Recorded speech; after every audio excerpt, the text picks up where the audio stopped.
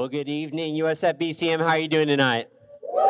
Hey, man, I'm so excited to be here with you this evening. It's good to see a lot of familiar faces. And I just want to say, Jay, thank you for inviting me to open up God's Word tonight.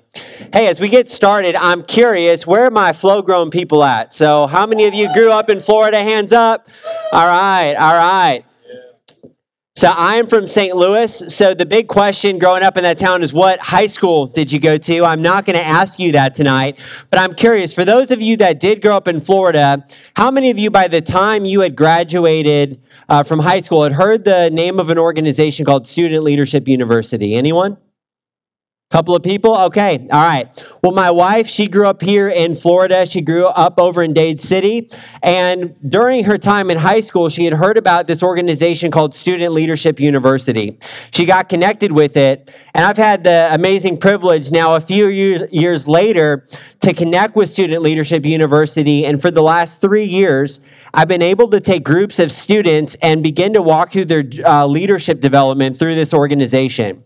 So the vision of this ministry is to give students a 25-year head start on their leadership development.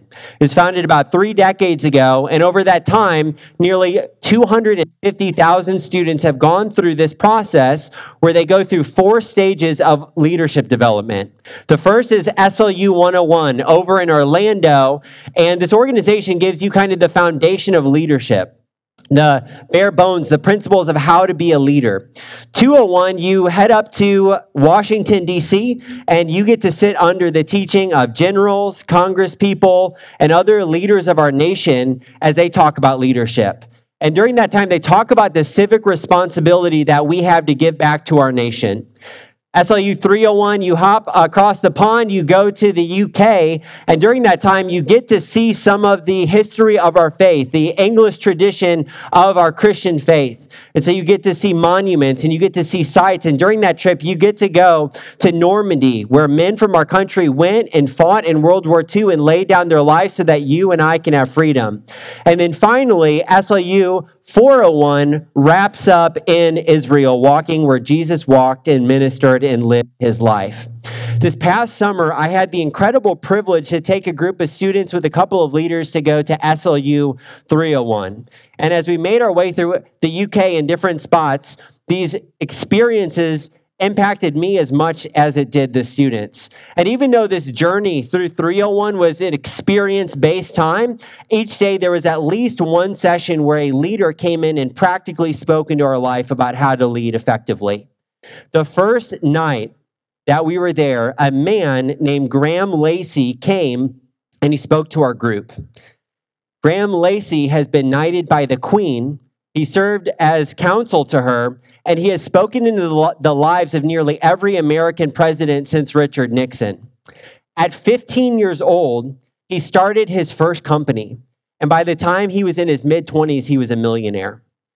He eventually went on to start an airline, and he became a very, very wealthy and influential businessman that served on the board of nearly 24 publicly traded companies. And here's what he said the first night as he talked about his life. He said, I learned at a very young age that whatever I invest my life in, if it's not for the purpose and the glory of Christ, it doesn't have any meaning. And that hit me, because that was a wise statement and a wise truth to come to that conviction at a young age. And what he told us the rest of that night is the rest of his life, after he had that realization, he tried to work as hard as he could wherever he was, but ultimately he pursued the righteousness and the wisdom of God over the folly of the world. That is what he devoted the rest of his life to, and God tremendously blessed him. Ultimately, he became close friends with Billy Graham, ministered with him all over the world, and he's made an incredible impact for Christ through that faithfulness.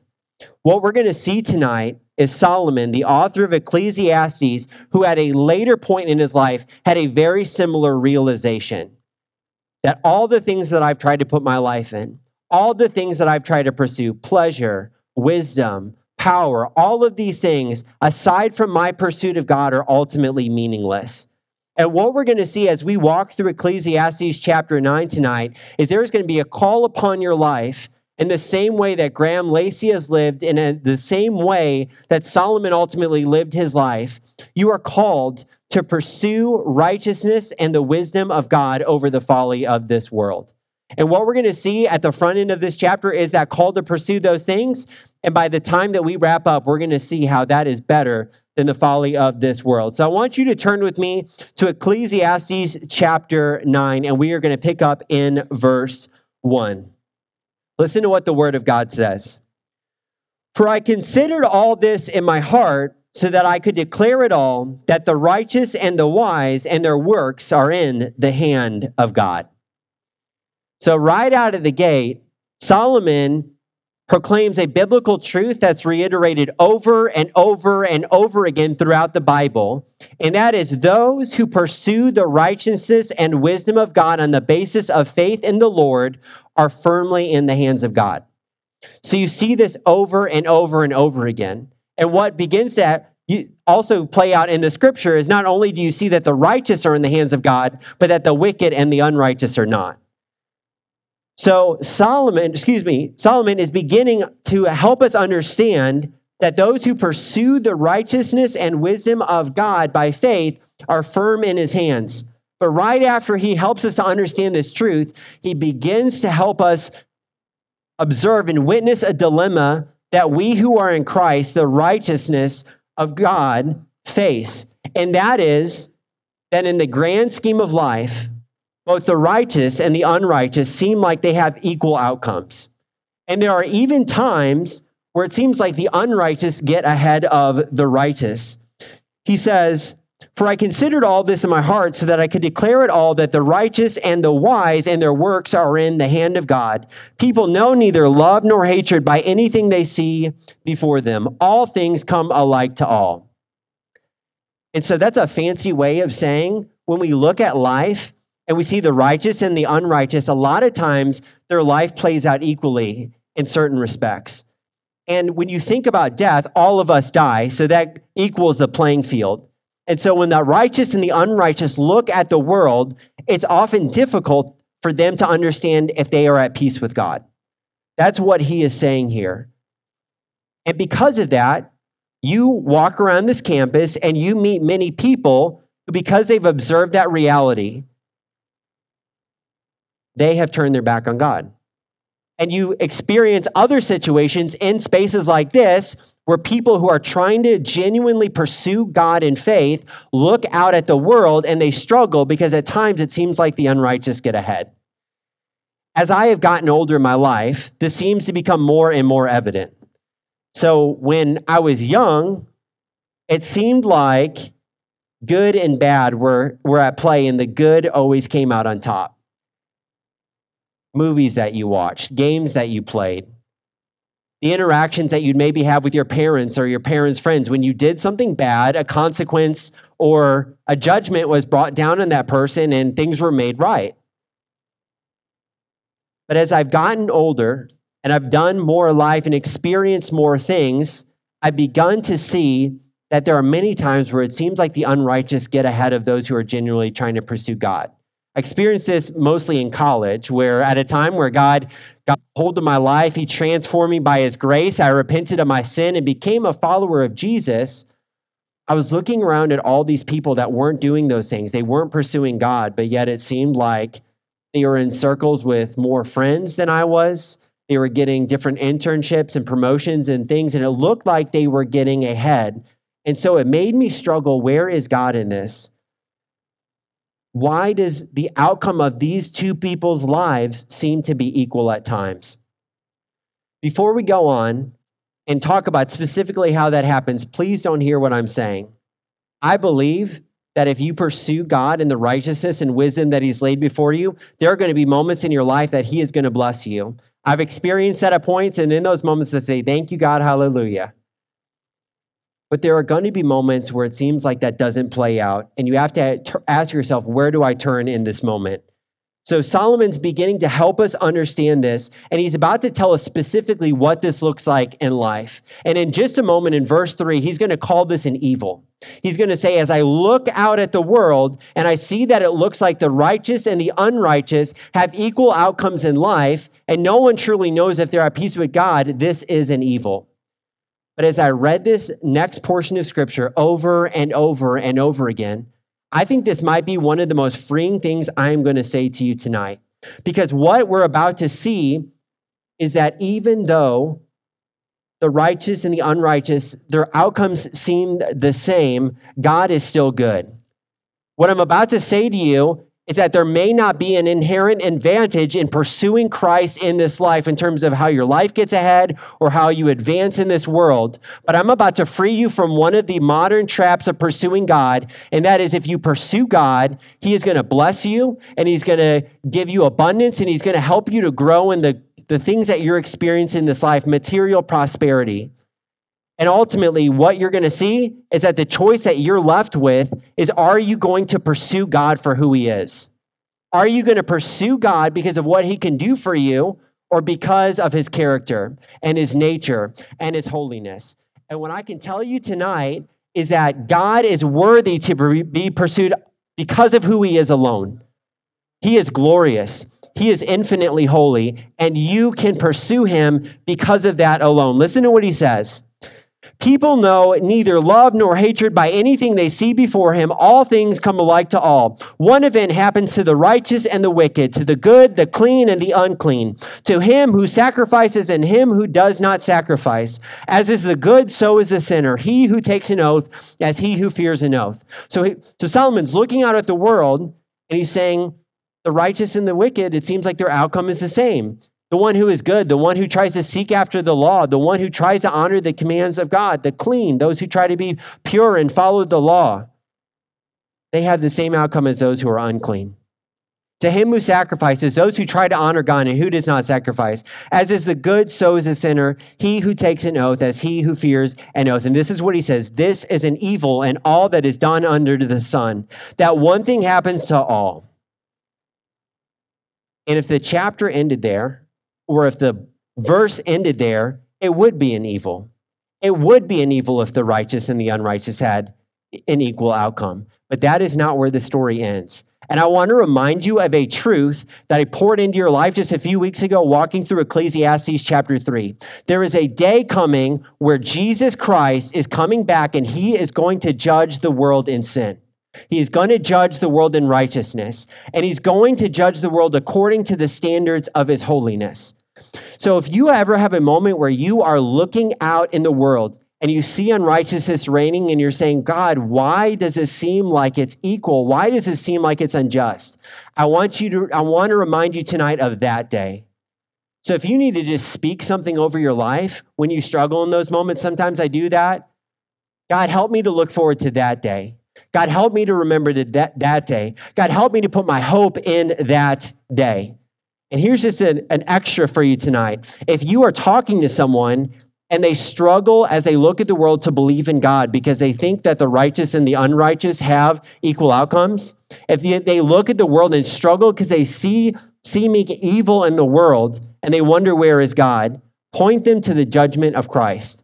Point them that even though evil reigns in this world, there is a day coming where the King of Kings is coming back to judge the world. So he says, this is an evil and all that is done under the sun, that one thing happens to all. Truly, the hearts of the sons of men are full of evil. Madness is in their hearts while they live, and after that they go to the dead. This is a really freeing verse because I've noticed in people that I talk to in every generation, they think, man, it's never been this bad. It's never been this evil. Things are getting worse and worse and worse. But I want to remind you that from Adam to today, evil and madness has reigned in this world. I don't need to remind you that tonight, but evil and madness reigns in our land. You look to our north, our neighbors up there, evil and madness reign in this land. If you look to the east, evil and madness reign in the land. If you look to the south, evil and madness reign in the land. And if you look to the west, evil and madness reign in the land. Truly, the hearts of the sons of men are full of evil.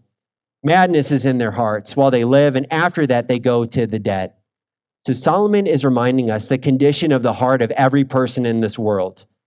And if that heart is not dealt with, and if the evil and madness that reigns in the human heart because of sin is not covered, is not transformed, is not changed by the grace of God, they will die and they will be forgotten. They will go to the dead and there is no hope. But I want to encourage you with this tonight. Pursuing godliness leads to a brighter future. Pursuing godliness leads to a different path. Truly, the hearts of the sons of men are full of evil. Madness is in their hearts while they live, and after that they go to the dead. But for him who is joined to all the living, there is hope, for a living dog is better than a dead lion. Here is the hope of that verse. The reason that there is hope is because that person who is alive has the chance to repent of their sin, become right with God, and have a new destiny for their eternity. That is the hope of this verse. So I want to encourage you tonight. If you are in Christ and you are looking at this world and you see that unrighteousness reigns, and you're wondering, where is the hope? Where is the justice? If you know the Lord, he knows the memory of you, and he is a rewarder of the righteous. It is good to pursue God for who he is alone, but there are practical benefits to knowing the Lord. He knows your memory, and he will reward you. For the living know that they will die, but the dead know nothing, and they have no reward, for the memory of them is forgotten. So he's bringing the hope to the forefront tonight. He's saying, for the living know that they will die. They have the opportunity to change their destiny by the grace of God. But the dead know nothing, and they have no reward, for the memory of them is forgotten. And you see this over and over and over again in the scriptures. The righteous and those who pursue wisdom by their faith, they are in the hands of God, but those who do not know him will die and their memory will be forgotten. Turn with me to Isaiah chapter 26 and look with me at verses 10 to 15. In this moment, Isaiah, a prophet of God, is proclaiming and looking forward to the day when God is going to redeem the nation of Israel. And he's preparing their hearts with a song of salvation. And this is what he says, listen to this. Let grace be shown to the wicked, yet he will not learn righteousness. In the land of uprightness, he will deal unjustly and will not behold the majesty of the Lord. Lord, when your hand is lifted up, they will not see, but they will see and be ashamed for their envy of people. Yes, the fire of your enemies shall devour them. Lord, you will establish peace for us, for you have also done all our works in us. O Lord, our God, masters besides you have dominion over us. But by you only we make mention of your name. They are dead, they will not live. They are deceased, they will not rise. Therefore, you have punished and destroyed them and made all their memory to perish. You have increased the nation, O Lord. You have increased the nation. You are glorified. You have expanded all the borders of the land. So what Isaiah is preparing Israel for is he's telling them, look, if you go out to all these nations that don't know God and you pursue the wisdom and righteousness of God above the folly of all the nations that are around you, and you are a light to these nations, there are going to be many who still turn their back against God. But there are going to be some who are touched by the grace of God, and they are going to be changed, and we're going to turn the world upside down, and he is going to exalt our nation, and one day people are going to see that they are a light to the world. People are going to see that God has worked in and through their life. If you pursue God, you have a brighter future. God knows you. God remembers you, and God will lift up your name, just like he did the nation of Israel. And then it says this in verse 6, also their love, their hatred, and their envy have now perished. Nevermore will they have a share in anything done under the sun. If you are in Christ and you are pursuing God, this is not your future. This is not your destiny. Nevermore will they have a share in anything done under the sun. The unrighteous, that is their destiny. But if you are in Christ, you will come back one day when Jesus Christ returns and you raise from the dead, and you will rule with him, you will reign with him, and you will live on this earth forever. Nevermore will they have a share in anything done under the sun. And in a moment, Solomon, inspired by the Holy Spirit of God, inspiring him to pen this, points forward to the Messiah, the one who is coming, Jesus Christ, maybe without even knowing it. Listen to what it says in verse 7. Go eat your bread with joy and drink your wine with a merry heart, for God has already accepted your works. Let your garments always be white, and let your head lack no oil. Listen to this. Pursuing godliness leads to a life of meaning. The reason that I have meaning in my life is because there is a moment that I recognized that I was a sinner separated from God, turned my back on my old way of life, looked to Jesus and asked him to save me and enter my life. And because of that, my life has infinite worth and meaning. And listen to what it says. Go eat your bread with joy. The reason my life has meaning is because I know the bread of life. And drink your wine with a merry heart. The reason my life has meaning is because I have dined at the table of our Lord's Supper because he shed his blood on the cross. For God has already accepted your works. My life has meaning because Jesus lived a life that I could never live, died on the cross, rose from the dead, and ascended into heaven, sat down at the right hand of the Father, and the works he presented to the God were imputed to me on my behalf by his grace. Let your garments always be white. My garments are white because I have been clothed with the righteousness and the robes of Christ. And let your head lack no oil. My life has meaning because Jesus has anointed my head with oil in the presence of my enemies. This is the promise of your life if you are in Christ. Your life has meaning. And then Solomon, as he has done with every chapter, gets to the practical. He talks about the big picture and then draws it back to life. So he's saying, how do you walk in the meaning that God has given you, the Lord? How do you walk in it? Listen to what he says. Live joyfully with the wife whom you love all the days of your vain life, which he has given you under the sun. I want to remind you of this. When you recognize your identity in Christ and you're accepted in the Lord, the way that you begin to walk and have meaning in your life is accepting the responsibilities and the commitments that the Lord has entrusted to you. He says, live joyfully. That really means be present wherever God has placed you. So when you are a student on this campus, be present. Go all in with where God has placed you and trust his sovereignty.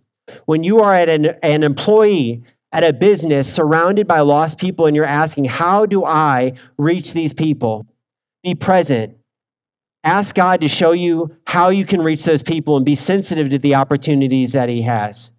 If you leave this campus and you begin to date someone and God calls you to be a husband or a wife, be present. Go all in with where God has placed you. And if he grants you the privilege and the joy of having children, be a present mother and father. Go all in. Live joyfully with the wife. I know that you all are in a season right now, some of you seeking the Lord, saying, God, are you calling me to a life of singleness? I am not downplaying that at all. That is an important calling. But the normative pattern for Christ's followers and those who are in the Lord is to be fruitful and multiply, to get married, to have children. Go all in, embrace that, and watch how your life flourishes with meaning. Live joyfully with the wife whom you love all the days of your vain life, which he has given you under the sun. All your days of vanity, for that is your portion in life and in the labor which you perform under the sun. Whatever your hand finds to do, do it with your might. For there is no work or device or knowledge or wisdom in the grave where you are going. I also know that some of you are in that season where you're like, hey, I can kind of coast and I don't need a job. But there is going to come a day where you need a job. So when you get a job, go all in. Work hard. Give it your all. Don't hold anything back, because there will come a day where you will die, you will go into the grave, and you will not work on the earth. Listen to this, verse 11. I returned and saw under the sun that the race is not to the swift, nor the battle to the strong, nor bread to the wise, nor riches to men of understanding, nor favor to men of skill, but time and chance happen to them all. For man also does not know his time. Like fish taken in a cruel net, like birds caught in a snare, so the sons of men are snared in an evil time when it falls suddenly under them. And we come back, as we have in every chapter, over and over and over again. Death, the most final and equalizing thing in the world. In the face of our death, everything we pursue is meaningless. It's one of the great struggles of life. But what's amazing about what Solomon reminds us here is that even if you begin to step out in the meaning that the Lord has entrusted to you as a child of God, even if you begin to pursue the things that I just told you about, working hard, being a husband or a spouse, being present in the callings that God has placed you in, that is not the ultimate aim. The ultimate aim is to know God. The ultimate aim is to experience God. The ultimate aim is to delight in God. And we see this over and over and over again. Look with me at Jeremiah chapter 9, verses 23 to 24. Listen to what he says. Thus says the Lord, let not the wise man glory in his wisdom, let not the mighty man glory in his might, nor let the rich man glory in his riches, but let him who glories glory in this, that he understands and knows me, that I am the Lord, exercising loving kindness, judgment, and righteousness in the earth, for in these I delight, says the Lord. The Lord delights in you knowing him. And what Solomon is reminding us here, even if you pursue great things, your meaning and your peace with God is not going to come because of your ability. It's not going to become because of your strength. It's not going to become because of what wisdom you have or what you've acquired in this life. It's not because of your favor. But ultimately, all of us one day will face the most final and difficult thing we'll ever face, and that is death. So as we think about where we've landed, at times it seems like the righteous and the unrighteous have equal outcomes. Even if we find meaning in our lives for a season, ultimately we will die. The conclusion of this chapter, Solomon reminds us that in the face of all of that, pursuing righteousness and the wisdom of God still has meaning. It still has value. It's still the highest way to live in this world. And sometimes pursuing godliness leads to unexpected recognition. Look with me in verse 13. This wisdom I have also seen under the sun, and it seemed great to me. There was a little city with few men in it, and a great king came against it, besieged it, and built great snares around it. Now there was found in it a poor wise man, and he by his wisdom delivered the city. Yet no one remembered that same poor man. Then I said, wisdom is better than strength. Nevertheless, the poor man's wisdom is despised, and his words are not heard. Words of the wise spoken quietly should be heard. Rather than the shout of a ruler of fools, wisdom is better than weapons of war, but one sinner destroys much good. So to help us understand at the end why it is better to pursue the wisdom and righteousness of God over the folly of the world, Solomon unpacks a parable talking about a small city that is besieged on all sides by a great ruler, and the circumstances look bleak for the outcome. But there is one man full of wisdom that helps deliver the city. But even after he does that, the city does not appreciate him. The city turns their back on him. The city does not see the value of his wisdom. And what I want to remind you tonight is if you are truly and faithfully following God, you will pursue the righteousness and the wisdom of God throughout your life. You're going to pursue godliness, but you are going to run into a lot of people over and over and over again that don't appreciate what you're doing. People are going to look at you and question, why are they doing that? Why are they living in this way? Why are they fashioning their life in those respects? And what I want to remind you is you don't know the impact that it can take for one person to look at you, see what you're doing, and recognize how God is working in your life. The people of this city didn't understand or recognize the wisdom of this man, but Solomon did. Solomon valued it. And he says, wisdom is better than strength. Nevertheless, the poor man's wisdom is despised. The first night that we were at 301, Graham Lacey said, I learned at a young age that anything I do outside of pursuing the glory of Christ is ultimately meaningless. And for the rest of his life, he stepped out and he tried to attain the righteousness and the wisdom of God by faith. He worked, he labored, he ran companies. God opened incredible doors in his life, but one of the most incredible happened later in his life after many, many years of pursuing godliness. Out of the blue, he got a call from a representative of a man named Muammar Gaddafi, a dictator, a mass murderer, and the leader of Libya for nearly 30 years. When he got the call, he was taken back and he questioned, how could I even get this call? Why is he calling me right now? His representative asked if they could fly him from the UK to Libya to talk to Gaddafi. He processed the conversation and he said, I need to talk about this with some of my associates and I'll get back to you. He began to talk to people that knew that situation, and he asked his friends, if I go, am I going to be killed? And nearly every one of them said, yeah, you're going to get murdered. This is a terrible idea. You can't go. He processed it more. He prayed about it, and he felt God's peace and release to go to this meeting. So preparing to board on a plane, processing in his head that this will be likely the last time I leave my home country, he flew to Libya and was ushered in by some representatives into a compound of Gaddafi. He said he sat down and they began to talk, and very quickly the conversation moved to a spiritual place. And Gaddafi said, I have heard of you, I know about your life, and I know that you're a Christian. I'm a Muslim. But I believe that you want me to become a Christian. Why?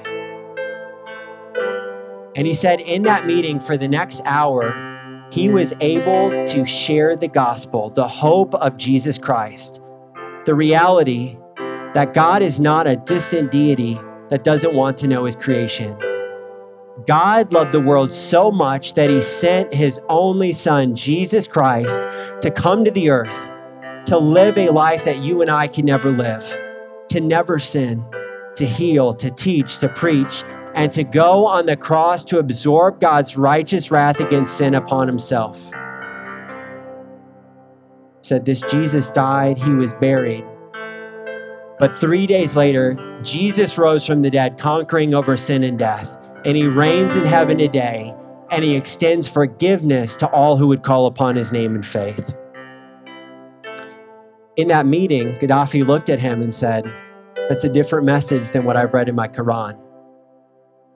And in that moment, Lacey said he handed him a Bible, and he said, I'd encourage you to look at the Bible, look at the Quran, and compare the two, and pray to God and ask who you would follow. He left that meeting alive. He flew home.